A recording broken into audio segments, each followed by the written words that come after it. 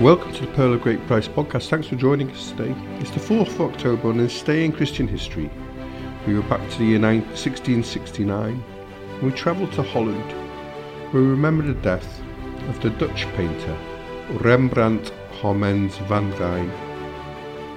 Rembrandt was known as the painter of the soul for his often biblical art. During the Renaissance, much of present-day Belgium, Holland and Luxembourg were part of the Duchy of Burgundy, and this region, called the Burgundian Netherlands, experienced a great flowering of the arts in the 1400s and early 1500s.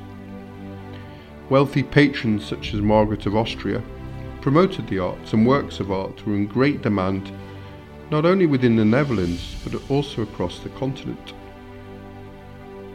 The cities of Bruges and Antwerp were major centres for the distribution of art, helping to spread Netherlandish art and styles throughout Europe.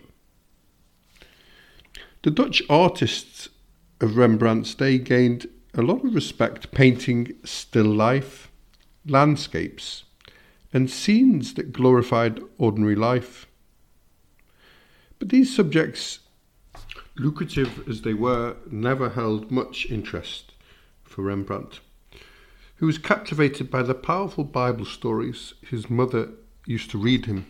In 1631, in his 25th year, Rembrandt painted an elderly woman reading a great, heavy Bible.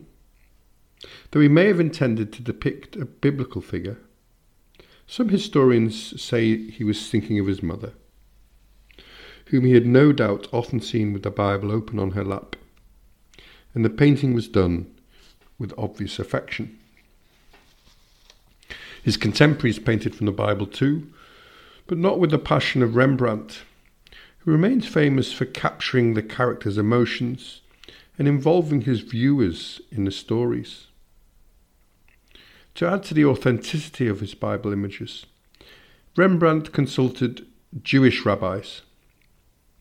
In 1641, Philips Angel, a contemporary of Rembrandt, praised his historical accuracy and far-reaching knowledge, with specific reference to the painting Samson's Wedding, and Rembrandt's use of Josephus as an alternative historical source and a corollary to the Bible.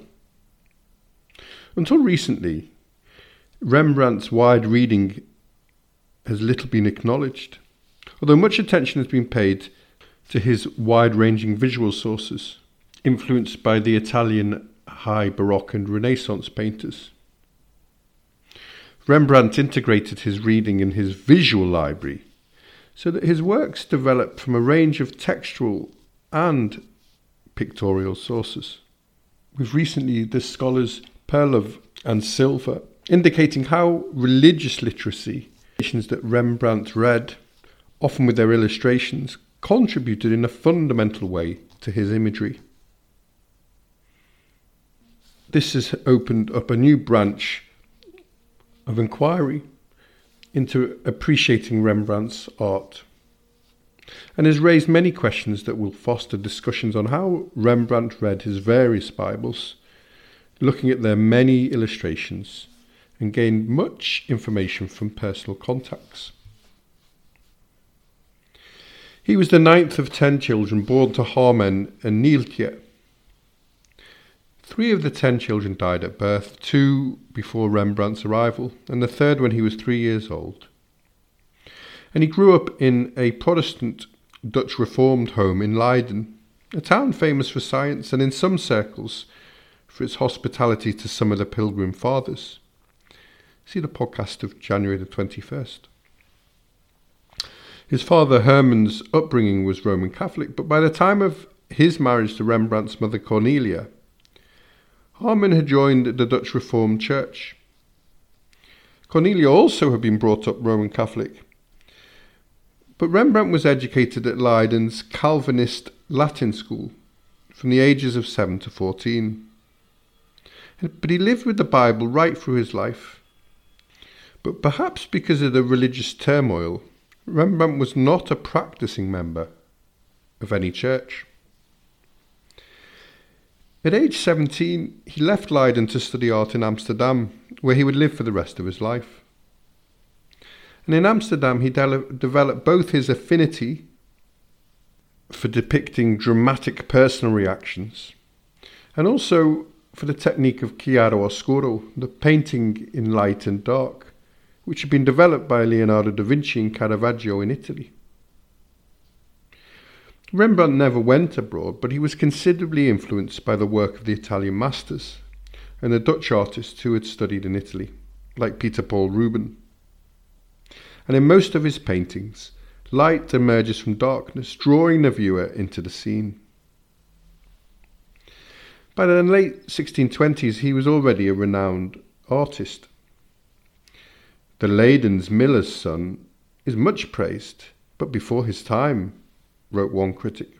And a year later, the secretary of the Prince of Orange wrote an enthusiastic report commending Rembrandt's penetration into the essence of his subjects. This penetration perhaps explains his lasting appeal. His work still speaks to us not just because they are technically brilliant, but because Rembrandt applied the Bible to himself. One of his last paintings is The Return of the Prodigal Son, in which we see the younger son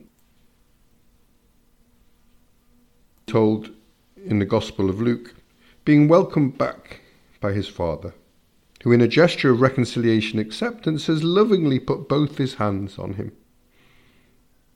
The son has come home. It's a story that Rembrandt clearly identified with in his turbulent life. He had married the wealthy and beautiful Saskia van Uylenburg, who during the rest of her life was his inspiration. This was a time of professional triumph as portrait commissions poured in and his paintings were highly praised. But though Rembrandt's and Saskia's marriage was a happy one, it was also full of sorrow and tragedy. 3 children were born and died before a son, Titus, survived infancy. But the pregnancy was too difficult for Saskia, and she died the following year. Rembrandt was then plagued by financial difficulties, mainly because of his extravagant living. Perhaps it was his way of dealing with grief. And when he purchased an expensive house in 1639, it placed him deep in debt. Rembrandt acknowledged this extravagance by painting himself as the prodigal son, squandering money in the taverns with his wife. He often featured himself in his biblical paintings.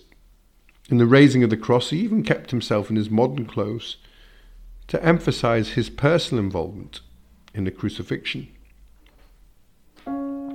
He believed the personalities in the Bible were like those of his Amsterdam acquaintances.